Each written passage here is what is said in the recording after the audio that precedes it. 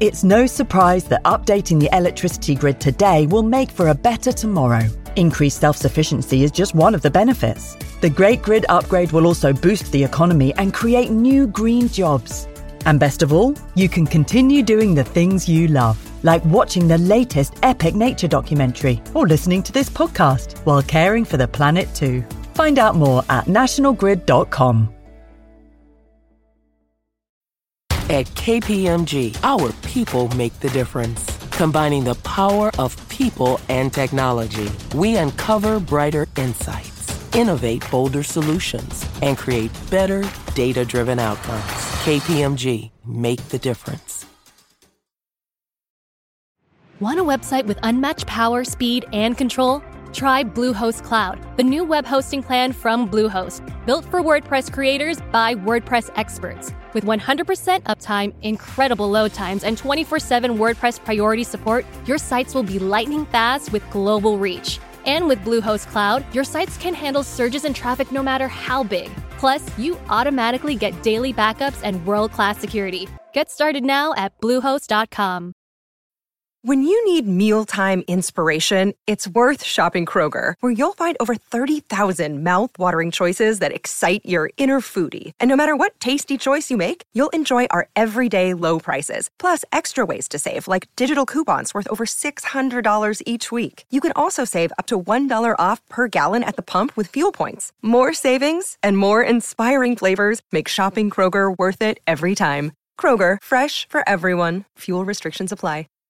Well, it's been the wildest of weeks, with storms Dudley, Eunice and Franklin battering the UK and making it quite a challenge to get out and record the wonderful sounds of nature that you've all been accustomed to. But no matter what, the podcast continues. So welcome to the Nature and Countryside podcast from BBC Countryfile magazine.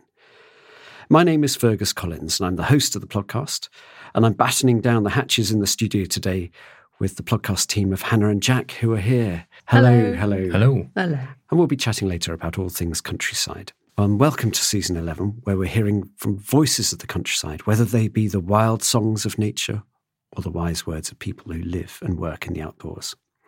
And this week, we're hearing from a community in Scotland who have recently bought a huge stretch of moorland, woodland and shooting estate from the Duke of Buccleuch in order to create space for nature, jobs for local people, and have a greater say in how the land is managed. So we sent Rob York to the village of Langholm, which is just north of the Scottish-English border, to hear about how the people there have made a dream come true in creating the Tarras Valley Nature Reserve. I've just arrived in south-west Scotland at a small town called Langholm, which is home to the Langholm Initiative. And the view from outside the offices is of blue sky, trees running up onto some heathery and grassy bracken-covered hills around the town. And I'm here to meet Angela and Jenny from the Langholm Initiative to go and explore what they've been up to. And the sun's come out, which after all the rain, we've just come up the hill out of Langholm and we're on an open landscape looking towards some deep, dark, carnivorous forestry, some open moorland, lots of birch and small tree regeneration. And I'm particularly interested in, well, I think the first thing is they should introduce themselves. Who am I with from the Langholm Initiative? So, hello, I'm Jenny Barlow, so I'm the estate manager for the Tarras Valley Nature Reserve. And I'm Angela Williams and I'm the development manager for the Tarras Valley Nature Reserve. So Jenny, where are you from originally? So I'm originally from Sunderland, so I'm a Mackem, but moved around quite a lot over the years and done different jobs in land management, community development and sustainability, and just relocated to Langholm about 2 months ago.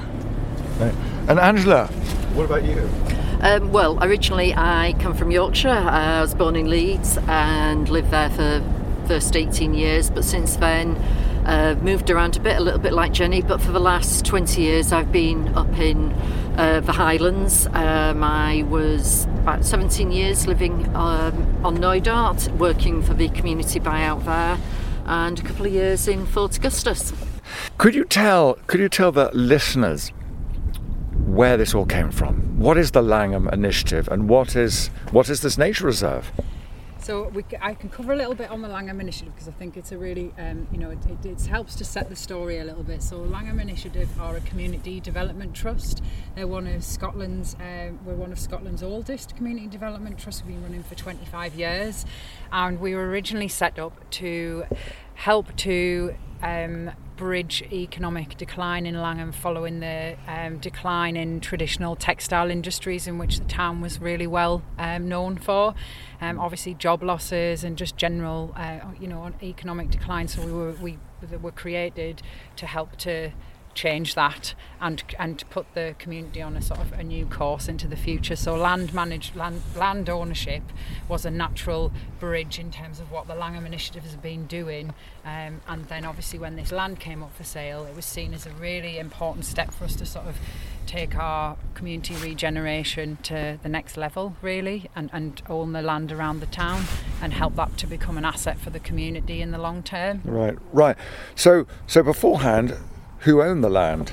So the land was owned by the Duke of Buccleuch before it came into community hands earlier this year in March. He put it onto the market, or did he have an agreement with you to buy the land? What was the mechanism? And also, where did you raise the money? How much?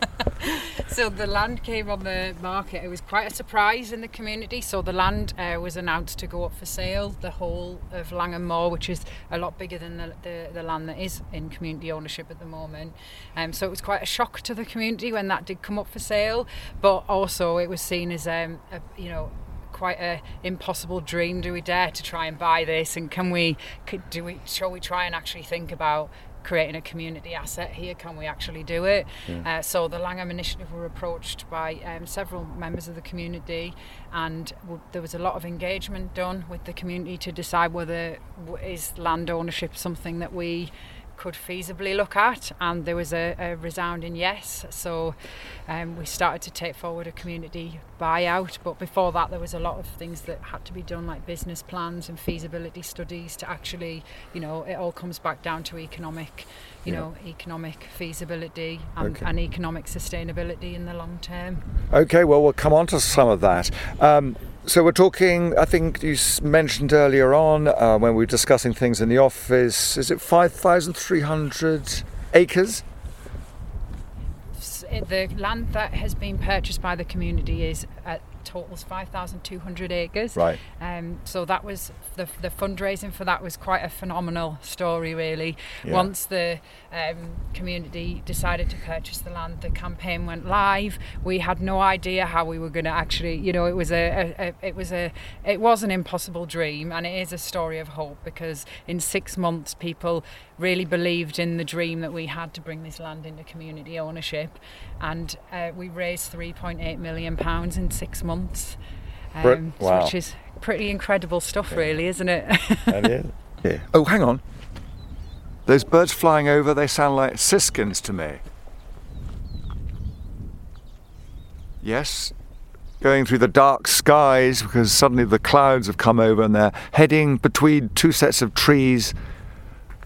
And sorry, I distracted myself. Angela, please tell us a little bit about the buyout. Any tensions, any kind of concerns from locals, and raising money.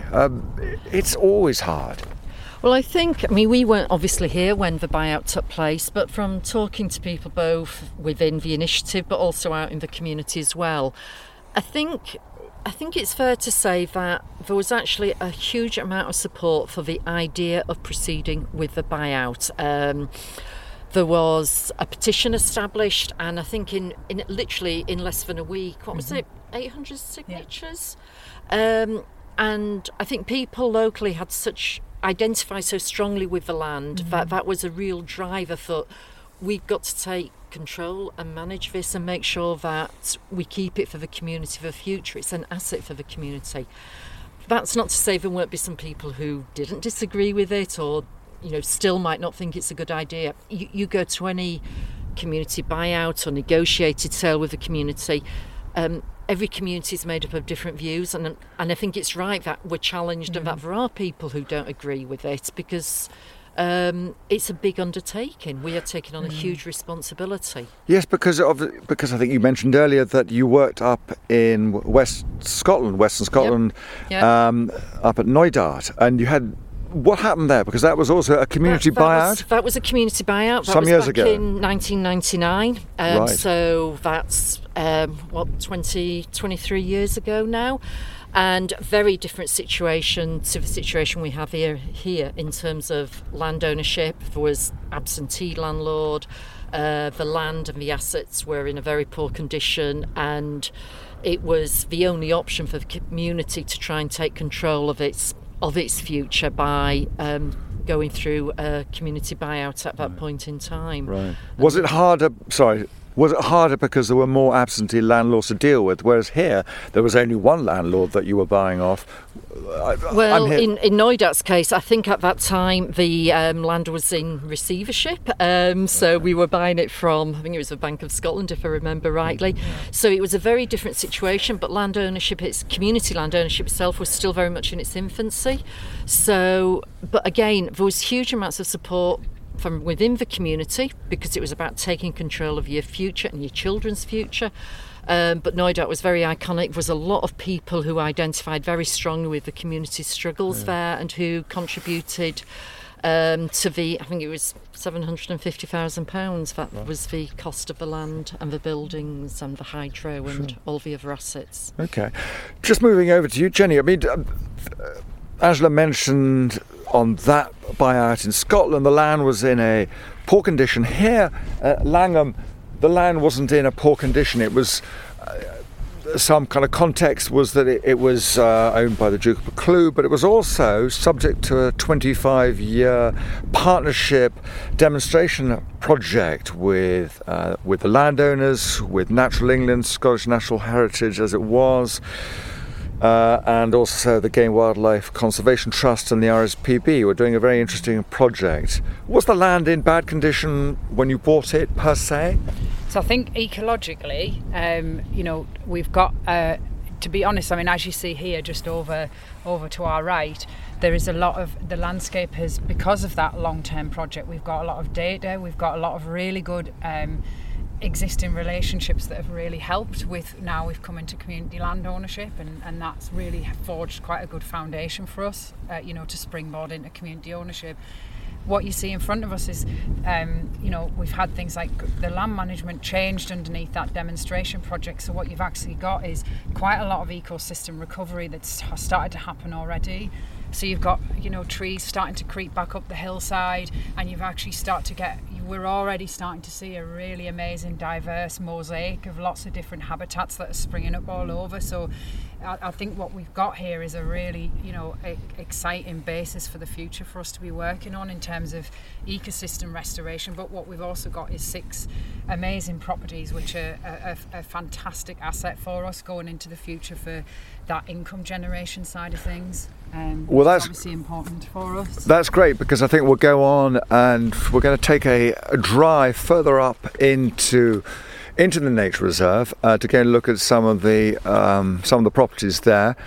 I'm just going to describe the landscape that Jenny was referring to. There's lots of kind of brown moor grass because we're coming into winter. There's old leggy heather. I can see a couple of spruce trees which are in amongst all the birch, which are kind of regenerating across this open landscape. There's telephone wires and posts running away into the distance, into the low misty cloud, and then there's this thin tarmac road which we're about to drive down to go and explore some of the other aspects of the Langham initiative.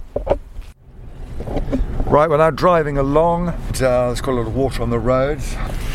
And I want to ask Jenny and Angela, what would a visitor who wants to come up to Langham to drive across the open landscape, what can they expect to see? Maybe not this time of year, any time of the year. So I suppose if you're interested in wildlife, we've got a nationally important hen harrier nesting on the reserve, on the moorland. We've got 5 species of owls.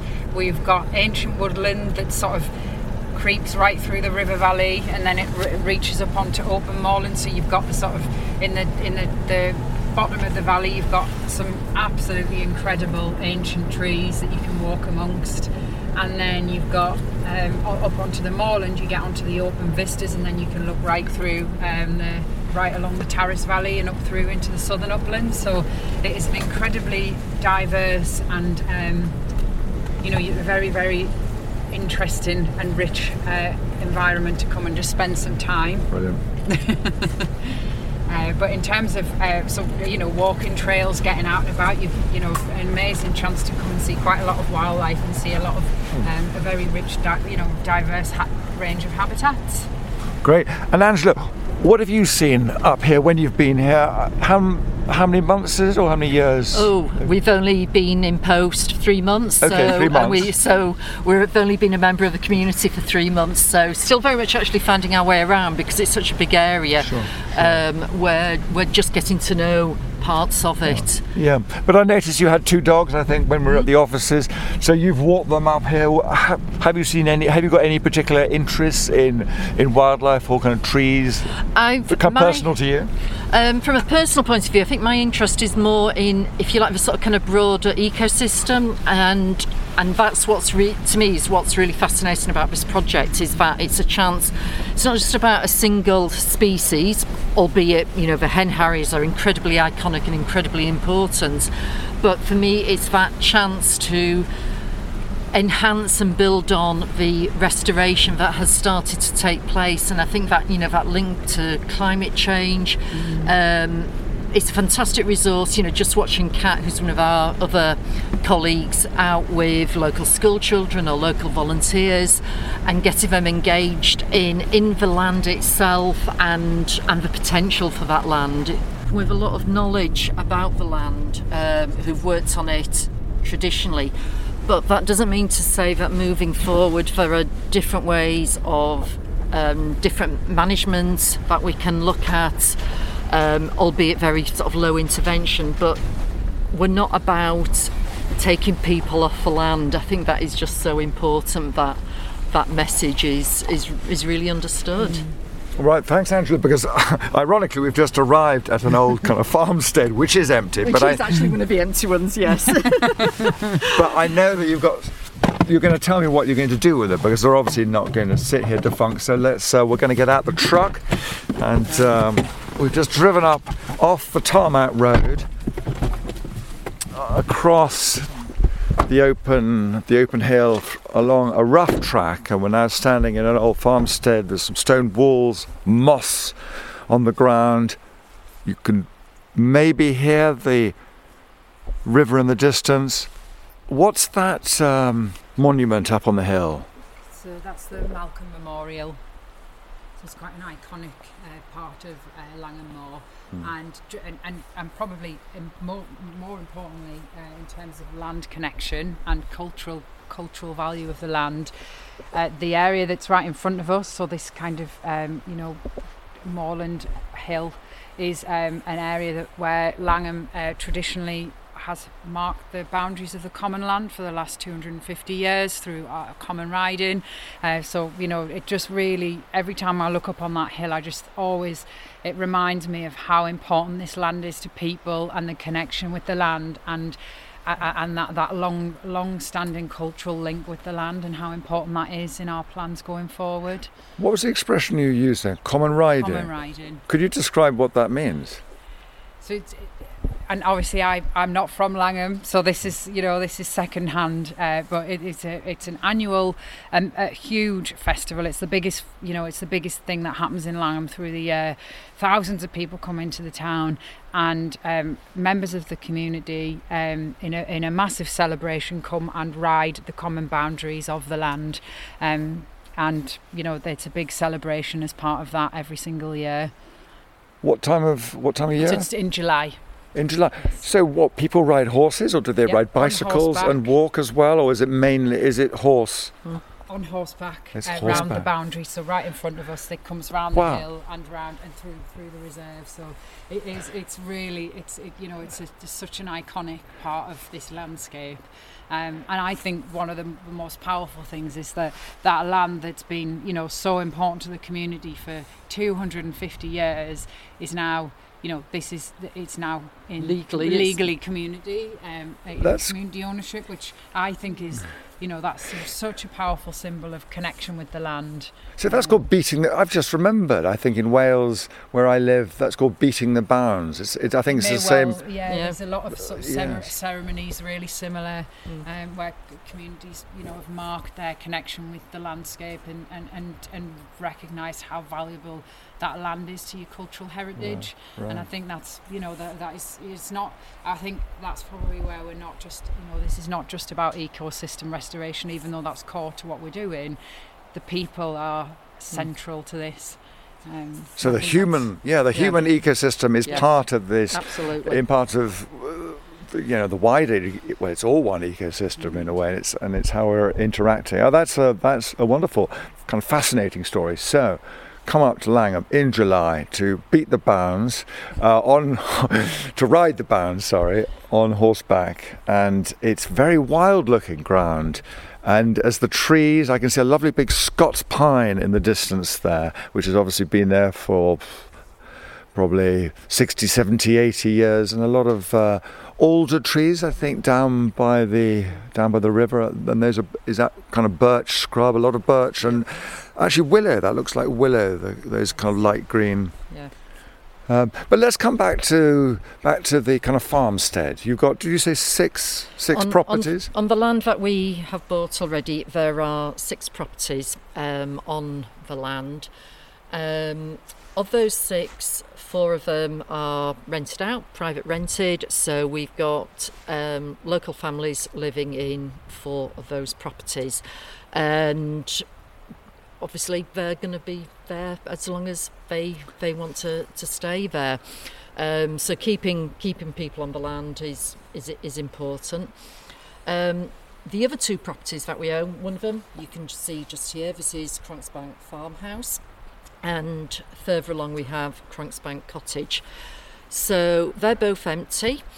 Cronksbank Cottage, when we bought it, it was just in the process of starting a refurbishment programme. So at the moment it's kind of gutted inside, ready for us to look at completing the upgrading for that, and also determine whether or not that's just going to go into the rented market as well, or whether or not there's another use for that. So that decision hasn't been taken yet, but we're just looking at the options for it.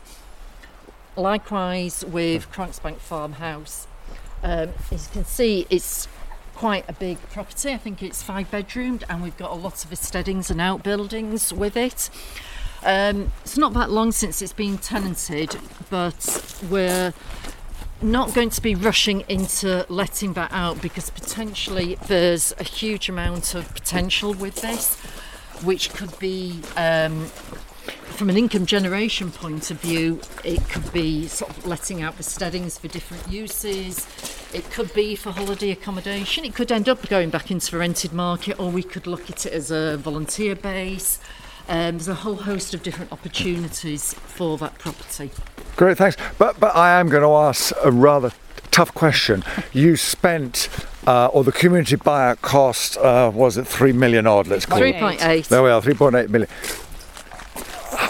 How does it wash its face? I know you've talked about kind of renting out the property. That doesn't really, what are the other income? How is the community going to earn income to start, not just to pay back 3.8 million, but then to start generating income on top of that? Well, we're very fortunate that the 3.8 million does not have to be repaid back. The income was either grants or donations, and there's obviously stipulations with some of those, but we're hugely fortunate. We're not carrying any debt. Right. So that gives us a kind of clean slate to start off with. So our planning is about looking to the future and generating income. And yes, you're right, housing per se is not necessarily an income earner. We've got 4 properties that will need constant maintenance, but the properties themselves are in good condition generally. We do have to look at things like meeting EPC standards into the future, so there's a number of things we've got to consider in terms of investment into those properties, but they should wash their face financially and should generate a little bit of return back. At the moment, the other income is through farm subsidies. Obviously that's a big unknown for the future, and we don't know what's going to happen post-Brexit. We don't know the detail, and we've got to balance out income opportunities that with making sure that we're achieving our aims and objectives for the restoration of the land. But then we've got the chance to look at new opportunities for income. We have sort of steadings. One of the houses we drove past, Broome Home Shields, one of the many suggestions put forward is that we look at glamping and camping, because we really would like more people to come to the area. And it's not as well developed from a tourist infrastructure point of view compared to some other parts. So this is an opportunity to start building on that. And hopefully that then also has benefits for the town, that we get more people coming through, people coming to the shops, to the pubs, and making use of the facilities in the town, going to the Buccleuch Centre. Just so it's slowly wanting to build up that side of it. We want to look at the restoration of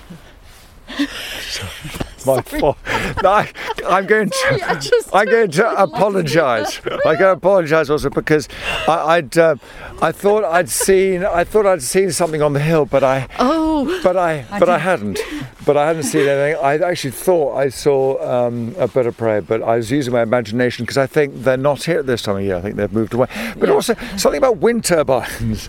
I think I'd had a look through your, through the business. Is it the business plan feasibility study? Yes, that's it. And I saw kind of mention of wind turbine and also commercial forestry. But you've got some commercial forestry that comes as part of this. What about the wind? So we had a study to look at renewable options for the whole area, and Greencat Renewables, who produced the study for us, looked at wind, they looked at solar, I think they possibly looked at battery storage, they looked at hydro, so they looked across the whole breadth of renewable options. 2 possible areas were identified, and they're both further back that way. There was scope for a single wind turbine. I think it was about 800 kilowatts. I might be wrong on that, but that was just for like one turbine. But then the other what to me is actually a bit more of an interesting option is for a solar farm. And from a visual impact, that I think could be designed so it's actually relatively low impact, bigger capacity. I think that was it 5 megawatts? What you mean the sun does shine in Scotland? Yes, it does indeed, and you don't actually have to have the sun shining to generate. So you have a look around. There's actually quite a few solar farms throughout the whole of the UK, even further north than here. So up in Edinburgh, I think. All right. There's been no decision taken that. Obviously, in the past you've had a lot of financial support through things like the FITS programme. What does that stand for? FITS? Sorry, FITS. Feed-in tariffs. So it was an incentive to install renewable energy, and you got repayments back. That subsidy, that financial support doesn't exist anymore, so any renewable scheme has to sort of stand on its own 2 feet. And while there are various things that we can actually look at to help develop that, the location of it is going to make it very difficult. There's things like power purchase agreements. Right. but we're not near enough a big purchaser to really justify that kind of investment. So we're not ruling it out, and it's definitely got to be looked at. But it's not an immediate surefire win. 5 years ago, yes, it would have been, but not so much now. Okay. But sorry, I didn't mean to interrupt you there. I was just going to go on to commercial forestry. Well, yes, no. Well, I was just going to set the scene because you can hear we're now walking back along the rough track. We've just been out along. We've left the truck and we've just got a view across the open moorland. It's fairly bleak. That's what these uplands of the UK are like. It's especially this time of the year, but it's also quite inspiring. And so, okay, we've been talking about sunshine and energy, but I can see in the far distance lots of what I would call commercial forestry. Now, I don't think that's on the nature reserve, but you have some what I call commercial conifer forestry. Yes. What more of that, please? We have 40 hectares? Yes. Yeah, 40 hectares of Sitka spruce. That was planted, I think, probably around 40 years ago, and it's due for felling sort of any time around now. So we're just looking at the options for that as to how we minimise the visual impact of undertaking the felling and the impact on sort of like local neighbours, members of the local community who live round about. But financially, it's a very good time to be felling. There's quite a lot of income to be made through selling the timber, and that could give us a good basis of income to either invest in maybe one of the properties or in the steadings to develop them, or to actually invest in other projects on the land that we own. And then we've obviously got to look at what happens after we undertake any felling as to how we replant and how we manage that piece of land into the future. It's a very small part of the reserve. It's right on the edge of our land ownership. But yes, it gives us opportunity for the future in looking at either different planting regimes, different techniques, or different income generation possibilities, 30, 40 years down the line. Yeah. And will you do other kind of tree planting elsewhere on the reserve? Yes. Kind of commercial tree planting as well, or do you think... One of our biggest projects at the moment is a partnership we've got with the Woodland Trust, who have been an incredible help and got us over the line in terms of funding, getting the land into community ownership. So we're looking at a large broadleaf woodland creation project, so about 250 hectares just to the land further up, so just on the outside of the designated land, we're looking at a substantial woodland project, which I think we're back to sources of income and sustainability, and we can potentially get carbon income from that woodland in the future. So it's an incredible habitat, but in climate, in terms of carbon, nature-based carbon capture, but it also helps us to generate funds as well. I'm just going to ask a very quick one. When you say the kind of designated land, yes. do you mean is that the SSSI, the Site of Special Scientific Interest, as well as it's got another European designation, which is the... it's got a Special Protection Area designation for hen harriers. Right, okay, right. So that's where the tree planting can't occur because it is an open landscape. That's what it's kind of designated for. I would say probably we could plant trees, but we're working very closely with NatureScot, who are the regulator. So I think that's going to be a really important part of what we do here, that we work within that designation, but also we have to sort of look at how we can be flexible into the future. And talking of which, I'm going to be a little bit provocative and say, could you say to the Woodland Trust, I know you like, because they are a bit of a campaigning organisation just for broadleaves, mix it up with a few pioneer conifers may be required up here, because kind of climate is changing. So we need, in this exposed area, to have some conifers intermingled with the broadleaves, which can then be harvested. Yes. And so some more, hopefully that's where maybe NatureScot, there could be some flexibility as to the species, because they're all important. Yeah. I think one of our goals under community ownership is climate resilience and being adaptable to climate change. And I think across, not just here, across everywhere, we have to start looking at how our landscapes and habitats are going to be affected by climate change and new pests and diseases coming in, and how we can future-proof what we do. So I think that, absolutely agree that, we need to be... Certainly where we're doing the felling that we talked about earlier, when we look at the different options for replanting that area, it could... At one level, you could go back and replant it with Sitka spruce. At another level, you could just plant it with broadleaves. Or maybe a mix. But we're going to look at what those different... Well, it is what those different options are on that spectrum. So there's no decision being taken on that, but it gives us the opportunity to actually plan and future-proof it. Yeah, great. I'm just going to pick up on something I can't remember one of you said. When you did receive the money, there were stipulations from the donors. Are you able to enlighten us as what the stipulations were? Yeah. And are they constraining? So I would say on the whole there isn't. The only stipulation we've got is on some of the funding we got from the Woodland Trust, is that we would work with them in partnership to create the new broadleaf woodland on the reserve. So that's the woodland I mentioned earlier. So that was but one of the amazing things we've got as part of that as well is a member of Woodland Trust staff is coming in to work with us 2 days a week. So that's bringing in some incredible support and expertise.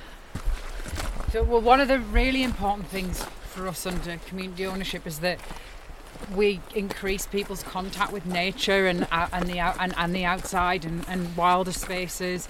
So one of the most exciting things we've got happening at the moment is the school's environmental education programme. So since July, that's seen every primary school student out on the reserve doing forest schools activities and contact with nature. So, even just in the last few months since the team came on board, we've been doing some really incredible stuff in bringing communities on board and bringing children to come out and experience the reserve. And I think the most important thing about that is that's creating that future legacy for children, that they'll have been here at school and then they become the future guardians of this land. Those children going to the schools are not just from Langham inside the town area, but also kind of farmers' children and and also gamekeepers and their children, and so they're identifying with this land as well. Because this area, it's very wild. And it's quite raw, isn't it? So just going back to the iconic, I think you referred to the iconic species, the hen harriers, and you might have a camera on those. They're obviously ground nesting, and there's obviously foxes. I've noticed a lot of deep dark forestry, which is where foxes like to live. So a bit of management might be required with foxes if you want the hen harriers. So I think, with an altered landscape like this, it does need that level of human intervention, in varying degrees. And I think we've never shied away from the fact that sometimes we might have to make difficult decisions about management, whether that be herbivore numbers or anything like that. But I think what we're really keen to do under community ownership is if we do have to look at those kind of things, that we have the right evidence, we're evidence led with what we do, and we have the right forums set up so that we can have community participation in those difficult land management decisions, which are inevitably going to come up. And I think we're still on a learning curve of how we do that and how that decision making happens when we have to come and do difficult things. Right, we're just going to start heading back now to the truck. It didn't rain as we thought it might do, and we're going to hear about, I think it's called Stage 2, which I didn't know about. Tell us all about Stage 2 of the Langham Initiative. So yes, we're about to try and double the size of the Tarras Valley Nature Reserve. So we've got our second stage purchase. Our crowdfunding campaign has just launched 2 weeks ago. So we're trying to increased the size of the reserve to 10,500 acres, which will be incredibly amazing for landscape scale restoration. So we have to raise £2.2 million in 6 months. The land is held off the open market until May for us to raise these funds, and so we've already had an amazing response in public donations and private donor pledges. So we're really excited and really optimistic about raising these funds to bring that remaining piece of land into community ownership. Right, gosh, so you've got 5,500 acres roughly. You're going to double that to 10. You've got to raise quite a chunk of money by May 2022. And the local community are obviously going to be part. Wow, I mean, what a journey. Yes, we're a small community development trust with very big ambitions. But it's starting the journey that we... Yes. It's finishing the journey that we started a couple of years ago. It was always the intention to buy the 10,500 acres. So we were very pragmatic when funding these sort of kind of funding stipulations meant that we could only go ahead with the first purchase of 5,200 acres. So we're just going to start the journey of the... I suppose the vision for the land that would mean this really does mean that we can look landscape scale at what we're trying to do. So from the headwaters of the Tarras, the River Tarras, extensive peatlands leading down right into the river valley and right down to the woodlands and the moorland that we're in now. So we get that opportunity to be really big about the solutions that we're looking at. Got you. Any good tips for a community buyout anywhere in the UK, not just Scotland? Any top tips? Doing a community buyout is a big undertaking. It's a big responsibility. And I think you've got to really know what you're taking on board. You've got to know that the community are behind you. You can't do it in isolation. We're lucky in Scotland we can access Scottish Land Fund. Obviously there's not an equivalent, I don't think, in England. But the benefits it can bring, and owning land gives you a kind of power, because you can actually make a difference, and that's absolutely huge. Okay, you're right. So the stage 2, yes, you'll be hoping to purchase the whole catchment of where the river, just here in the background, coming down the valley. You're going to be purchasing, or wish to purchase, the upper catchment, which is a lot of peat.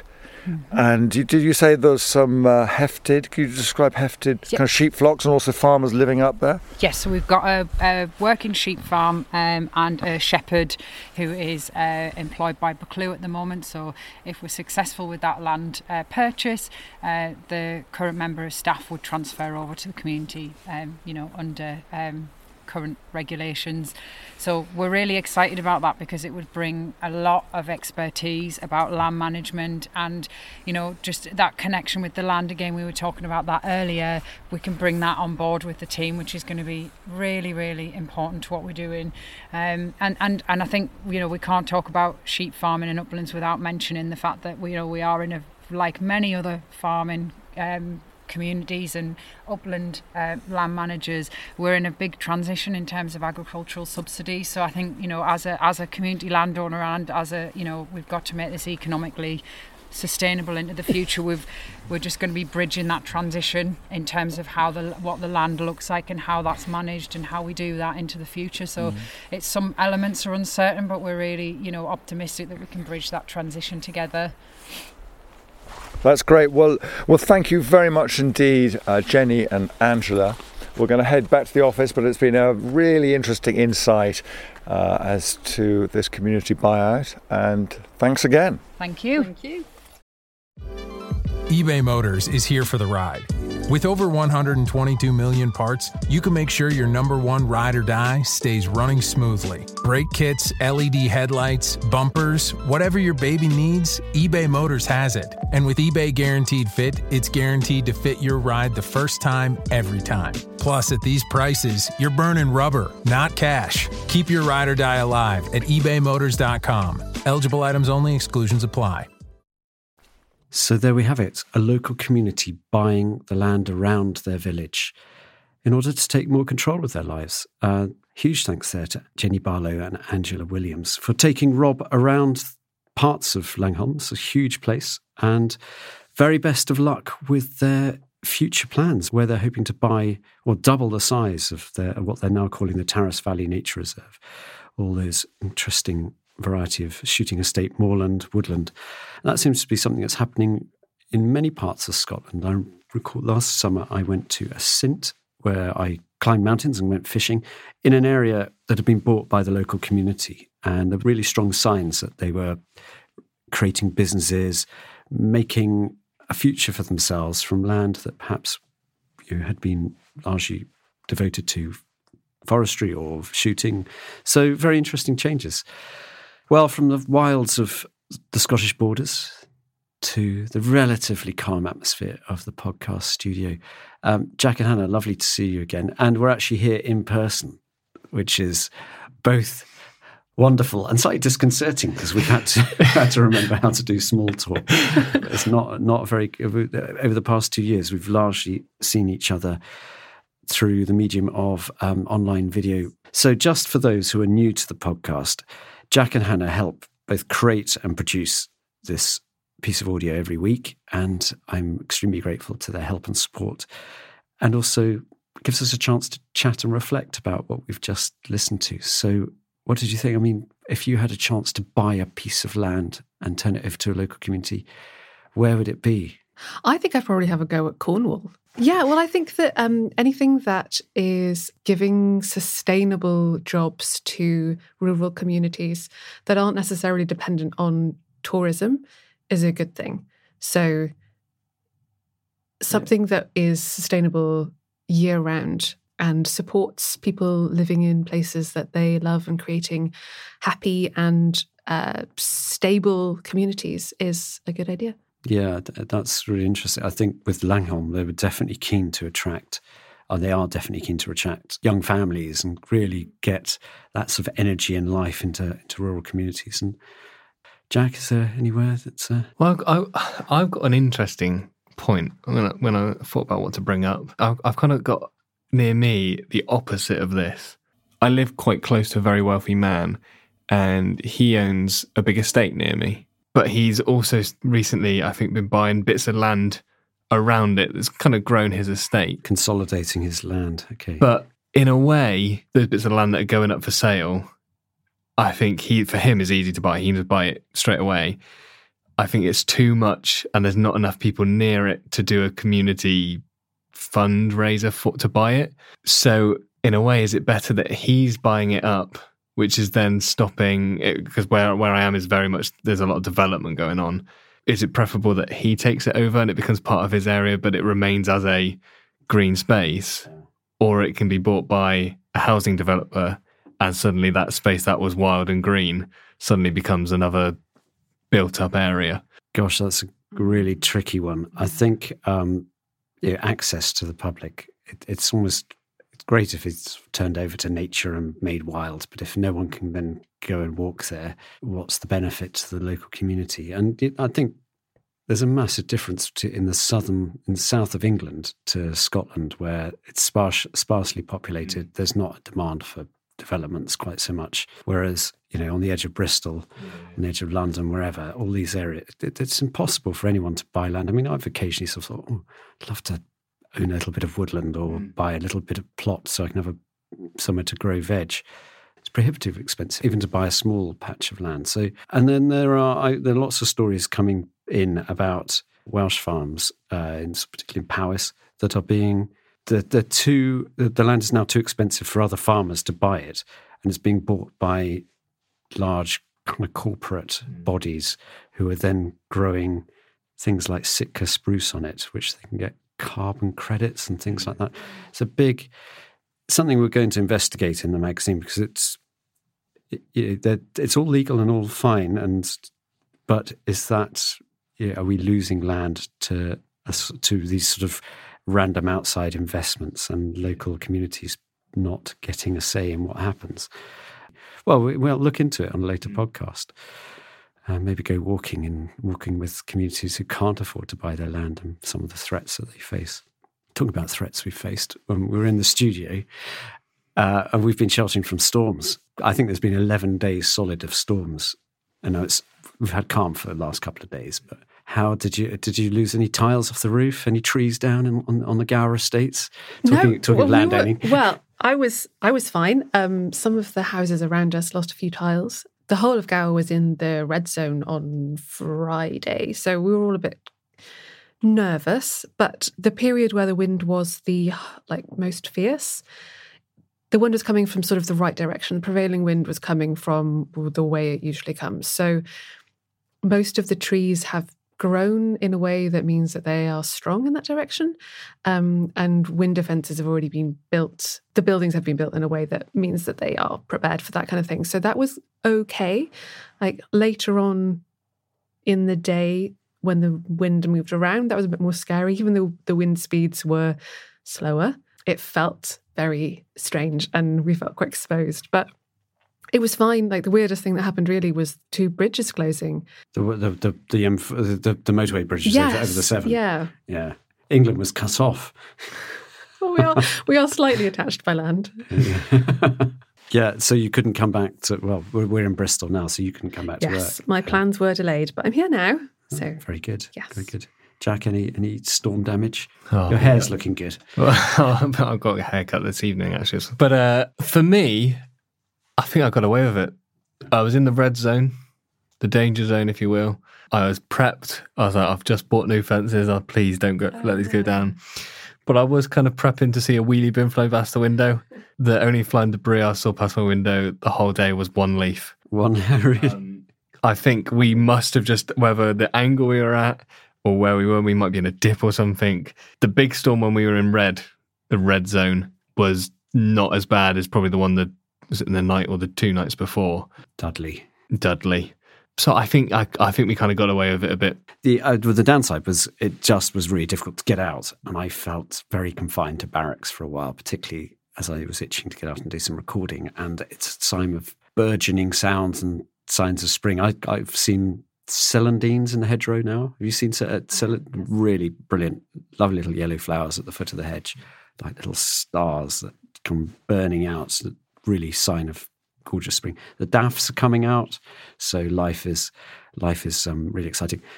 Another really exciting thing has been that 2 podcasts ago we had Jack Cornish from the Ramblers on, and we talked to Jack. You raised the issue of footpaths having to be registered by 2026.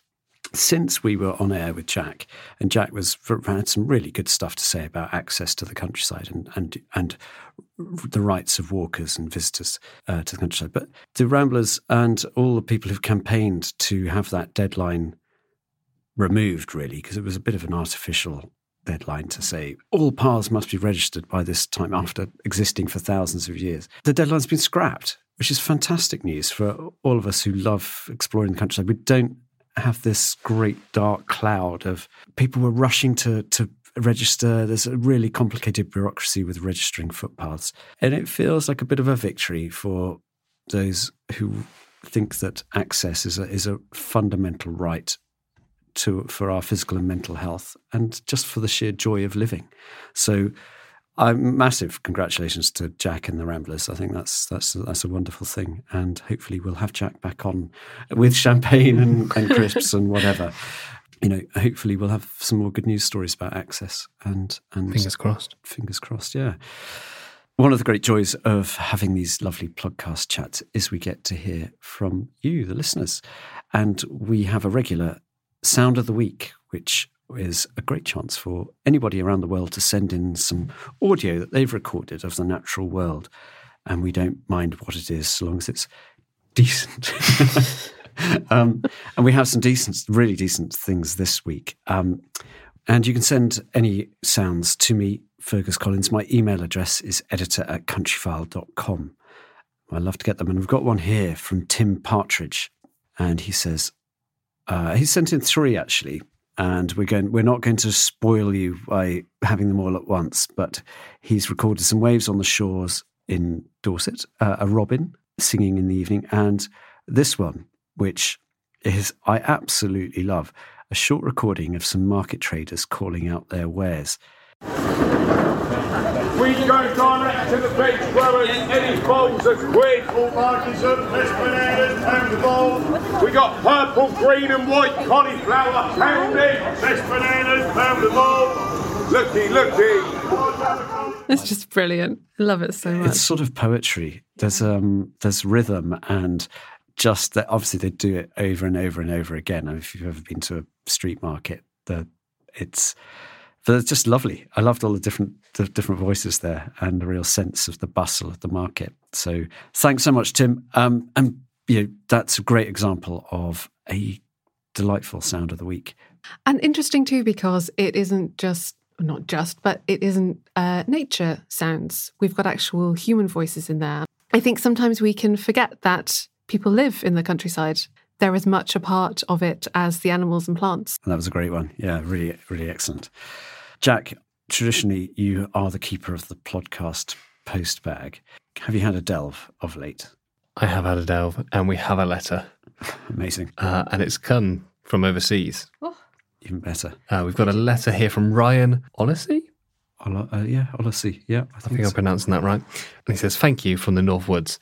Earlier this week, I stumbled upon the podcast and I felt compelled to reach out and say thank you for producing such a phenomenal podcast. I'm writing this email from the small town of Grand Marais, Minnesota, which is located along the snowy north shore of Lake Superior." A great name. "I've just got home from my morning walk along the Superior hiking trail where I saw fresh moose, wolf and pine marten tracks in the snow. While on my hike, I was listening to Kenneth Stephen beautifully narrate his hike on the island of Seal. I had such a fun time listening to how drastically different his experience in nature was from mine due to geographical differences, yet also seeing so many parallels in our communication with wildlife and observance of how the seasons impact our respective environments. Interestingly enough, my local radio station, WTIP, produces a similar podcast to yours, but about our sacred protected Boundary Waters canoe area. If you ever want to hear what hiking, ice fishing, winter camping, or other peaceful outdoor activities look like in our area, it's worth a listen." Oh, great. Thank you very much, Ryan. That was, I'm always interested in listening to another outdoors podcast. We're not the only one. And what a lovely thing to say about our own recordings.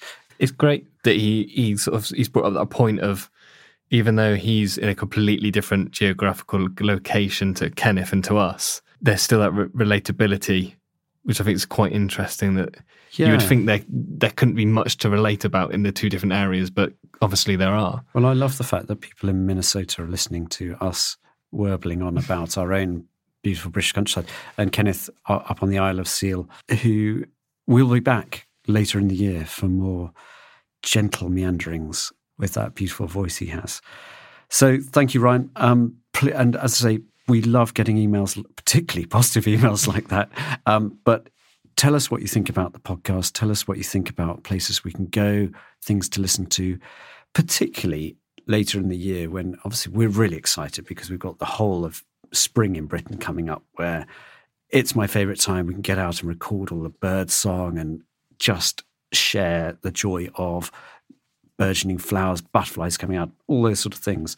But later in the year, when it all quietens down a bit, we'll be thinking about how else we can share the countryside and get across the moods and atmospheres, perhaps without all those nature sounds. So thoughts, welcome. But for now, it's goodbye from the podcast studio and the three of us. Thank you so very much for listening, and join us again next week for another adventure in the great British countryside.